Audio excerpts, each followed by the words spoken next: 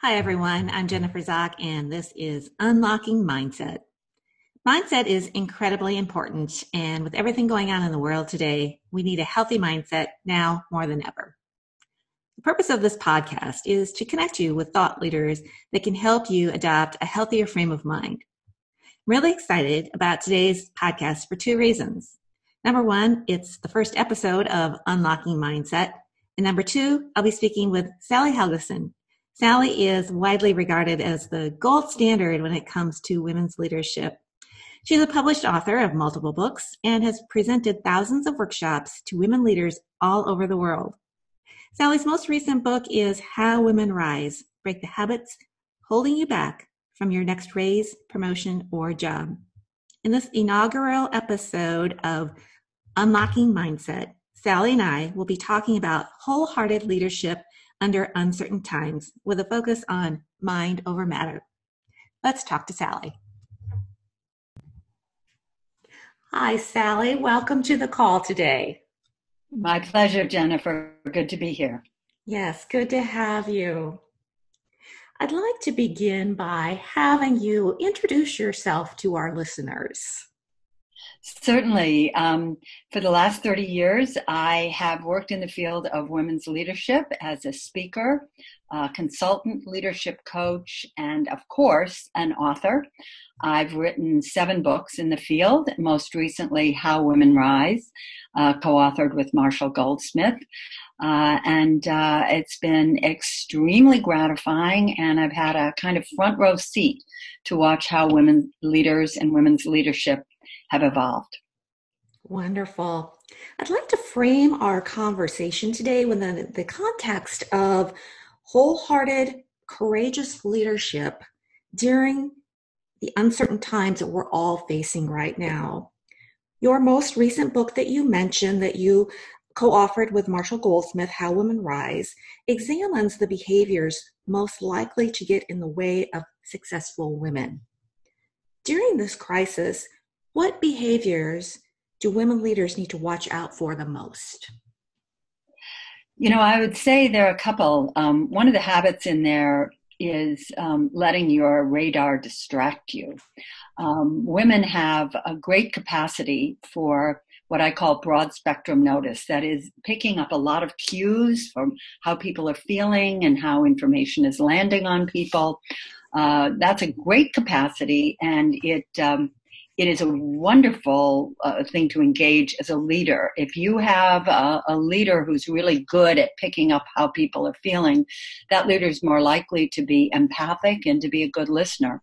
However, having that broad spectrum notice, which I liken to a radar, whereas more men are likely to have a kind of laser-like way of noticing and employing their attention, having that radar notice can be destabilizing because you can have a difficult time filtering out a lot of information. And I think in a time of enormous stress, rapid change, and unpredictability, radar is both especially important and potentially destabilizing. So the need to discipline our radar while honoring it is very important in this time. So that's one thing.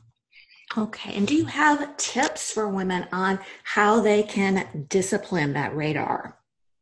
Yes, I do. Many women say to me, I've really got a very active radar. And so what I need to do is focus on suppressing it. And that's exactly what you don't want to do. Mm-hmm. Your radar is a gift, and it brings you lots of information. But you want to be able to, even as you acknowledge that you're noticing a lot of things, you want to stay focused on what you're trying to achieve and how you're showing up for the person in front of you. So I think if you can discipline, I'm using the word discipline again, but I think if you can get in the habit of saying to yourself, almost mentally, okay, I'm noticing a lot that's going on here, and that's important information. But what I need to be is focused on what I'm trying to contribute, what I'm trying to achieve. So I will remember a lot of what I noticed, but right now I'm going to focus on this. And one of the ways to do that, the issue with radar is it can be distracting. Mm-hmm. And that's what we need to minimize, is its capacity to distract us. I was on a webinar yesterday in Brazil, sponsored by the U.S. Embassy, and one of the participants was very interesting. We were talking about the importance of presence. Mm-hmm. And she was saying that one of the things she's developed the habit of doing is to, every time she is in an interaction with someone, taking 10 seconds at the beginning to think, before she says anything, how do I want to show up here? And I think that's a brilliant, brilliant idea. And, in this time that we're in now, which is so challenging, I think we can use that at home as well as at work, as we communicate with colleagues, most of us virtually. As we communicate with people, we can always remind ourselves, how do I want to show up? What am I trying to contribute? What am I trying to do here? So that we don't turn our radar off. We honor it. We recognize it is a great gift, but that we also are very clear about not letting it destabilize us. That's great advice. And yeah, that's a great reflective question of, how do I want to show up? And, additionally, a person can ask, who do I want to be? Yes, exactly. Because it really sets the tone for the conversation, for the relationship. In addition to the radar and noticing a lot, because that's a big part of who I am, I also find that it can be very physically and emotionally exhausting. Yes, exactly. Do you have any insight to share around that? I do. I think that, it's really important that scientific, especially neuroscience, tells us that the real causes of exhaustion when we're working are trying to do two things at once. It's not so much working hard or doing a lot, but it's trying to do two things at once, because our mind perceives it as an overload when we're trying to do two things at once. So those of us who are in the habit of, say, multitasking, trying to accomplish two things at once, talking on the phone while, scanning emails, whatever that is. And of course, again, really challenging now when so many people are working virtually, working at home. Possibilities for distraction are many. But recognizing that what we really want to do is to get in the habit of having an awareness about multitasking. I'm not saying never multitask. I think that's basically impossible in the world we live in now. But really be aware that we are making a choice every time we multitask, and that the consequences of that choice are that it makes it harder to be intentional about what we're doing, much harder to be intentional about what we're doing, and that we are also choosing to ramp up our own potential for feeling exhausted. So I think that's really important for now.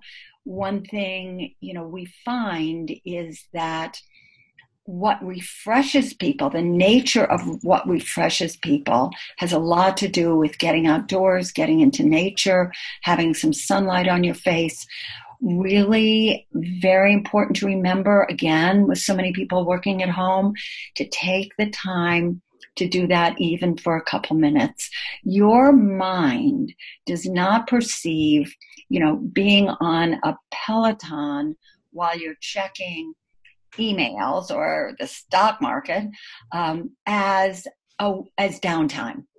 So downtime, your mind perceives as really specific things that are often rooted in nature. So taking the time to do that, even for a couple minutes during the day when you can, is very, very important to avoid that feeling of exhaustion. And then also, of course, breathing, remembering to breathe as we get anxious, as we get fearful, as we take in a lot of information, our autonomic nervous system will cause us to hold our breath. So always ask, am I breathing? And one tip I learned from a meeting I was in with a woman who's a coach, but also has done a lot of work with yoga. She said, your body really gets the refreshment on the out breath, not the in breath. And that was really interesting to me. Mm-hmm. And so I adapted that myself. Think about it, Jennifer. Let's breathe for a minute. Let's take one long breath in and then one long breath out. We'll encourage everybody listening to do the same, and just become aware of the difference. I'll do it now.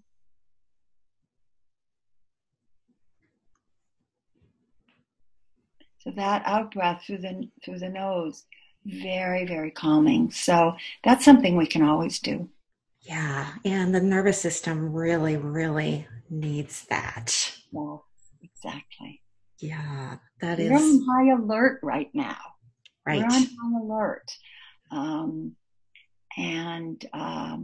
So it's especially important now. Yeah, and we're going to be on high alert for a while here. And I have a question from my good friend, Kelly Buchanan. Mm-hmm. And her question is, do you have any guiding principles that help keep you centered? I do. Okay. 3 things I think keep us centered. And when I do workshops on how women rise, we've got 12 habits of behavior in that book that can get in the way of successful women. But I put them in buckets in 3 big areas that are essential for women to exhibit, real, courageous, wholehearted leadership. And I think it's a good template to keep in mind. And that template is 3 things. Be intentional, be connected, and be present. So it starts with intention. There's a lot about, it's hard to be present and it's hard to be connected if we don't know what we're being present for or exactly why we're connecting. So we want to be very clear about what our intention is in any given situation and about what our larger intention is for what we want to contribute to the world. And I used the language of contribution very deliberately as opposed to the language of achievement, because I think it's more resonant for a lot of women. What do we want to contribute to the world? What do we want that big contribution to be? And how does every day play into supporting that contribution? So if we start with that,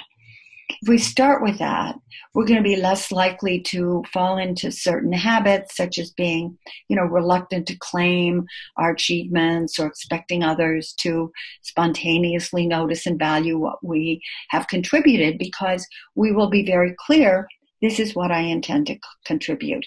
So the clearer we can be about what we're intending to do, the more clearly we can communicate that in our work, but also now, again, working at home, to our families. What am I trying to contribute today to the world? How can we all support that? What are you trying to contribute? How can I support that? So just getting your intention really well ordered is the strongest place to start. And then I think also, again, especially now when we're all, when there's so much fear and so much concern and worry and uncertainty, staying as connected as we can is really important. And I know for myself, when this hit, I'm in the Hudson Valley of New York, and I had just gotten back from California on March 9th, and I had a preview of what was coming. I was one of 6 people in the San Jose Marriott Hotel, which is enormous. So it was very clear what was coming. And when I got home, I was talking to a lot of colleagues, and everybody's saying, I've got to pivot to delivering my content virtually, and I'm going to start doing this, that, and the other. And I thought, you know what I'm going to do? I'm going to take 2 weeks to connect with people. and connect with colleagues, clients, extended family, people I went to high school with who I haven't talked to since our reunion, Mhm. whoever, college friends, people that I know in New York City, who may be sick or have children who are sick. It's really important to connect. And I think at this time, when we realize the preciousness of human life, that's so important. So intentional, connected, and present, which, really comes from not multitasking, disciplining our radar, and thinking about how we want to show up in every interaction. I think that really is a great way to demonstrate and inhabit wholehearted and courageous leadership. That is great. Yes, that is, those three buckets, the intention, connection, and being present. And I can speak from my own experience in terms of intention. I've added to my journaling practice asking myself the question at the beginning of the day, what good shall I do? And then at the end of the day, two questions. The first one is, what good did I do? And what good was done unto me? So that adds the gratitude portion into the journaling practice and being intentional. That's a wonderful thing to do. I think that really, you are demonstrating intention just by doing that. It's been very helpful. And as far as connecting with people too, one of my top 5 values is relationships. So my answer to social distancing is before all of this happened, I stocked up on cards at our local independent bookstore. And I've been sending cards along with a tea bag. And just as a means of, touching someone, connecting, letting them know they're not alone, they're cared for. That's a beautiful thing to do. And I've found myself, I'm making many more phone calls, partly because I know people will be home. Right. That's something. And people pick up the phone. And I'm having more people spontaneously call me. I'm still trying to get a lot of work done, but I find it very, very affirming. And it's part of, what I love what you're talking about with the journal. And I think, on what you ask yourself in the evening, what good did I do and what good was done unto me, that will keep you aware of the great value of staying connected. Mm-hmm. I want to switch us a little bit here and talk about, as we come out of this crisis, yes, what behaviors do you see leaders needing the most, and what mindsets will support those behaviors? Because we know that mindset drives behavior. So again, what behaviors are leaders going to need the most as we come out of this crisis, and what mindset will help them in that direction? Okay, that's a wonderful question. Let's explore that a little bit. One thing I want to say is that I have watched, having been in this 30 years, is that a lot of the skills that many women bring to leadership, like taking a high value, placing a high value on relationship, comfort with as opposed to tolerance of diversity, putting themselves in the center of things rather than at the top, engaging people, motivating people. A lot of those characteristics, when I started writing about women's leadership, what I heard was, well, that's nice, but those aren't leadership skills. Those are soft skills. Mm-hmm. And one of the things that's been so interesting over the last 30 years is to watch, I think, in large part because women have entered the workforce and entered into positions of leadership at a fairly steady rate, with, of course, as we know, some blockages at the very top. that our definitions of how we understand excellence in leadership have really changed. And a lot of those values, such as building relationship and the skills associated with building relationships, which are in particular the skill of empathy and the ability to listen rather than, talk first and, but really listen, and skills around collaboration, skills around negotiation with an assumption that what matters is for both people to win as opposed to one. I think all of those characteristics have been sort of seeping into how organizations understand excellence in leadership. But I think that coming out of this crisis, they will be seen, recognized as more essential than ever. People have been hurt. People have been frightened. And people who are hurt and frightened and people who are uncertain don't respond well to being talked at.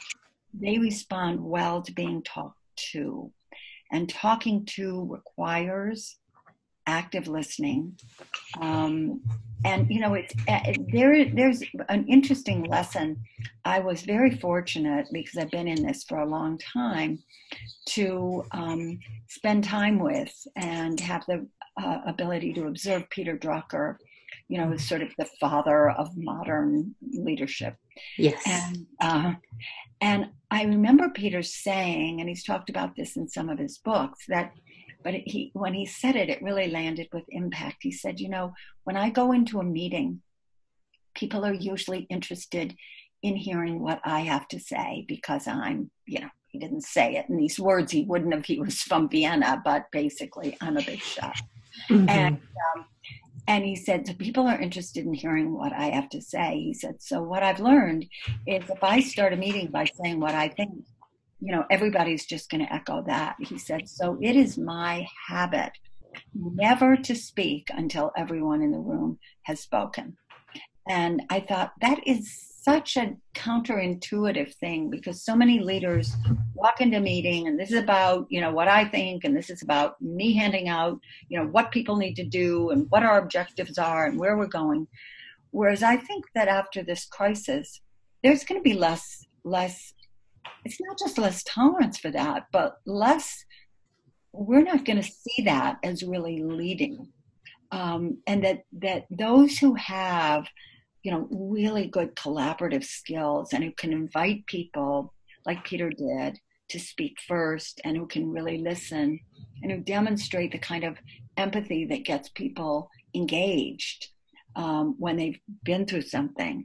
I think that's going to be that those qualities, which have been emerging anyway as being considered real leadership qualities, I think they're going to be much, much more important than in the past. So we're going to see a sort of reshuffling in terms of leadership, what we see as desirable in leadership. And it's one of the reasons that I always urge women to recognize the great value of what you have. There are 12 habits in the book that get in women's ways that really emerged from, the combination of Marshall and I working with so many people over the years.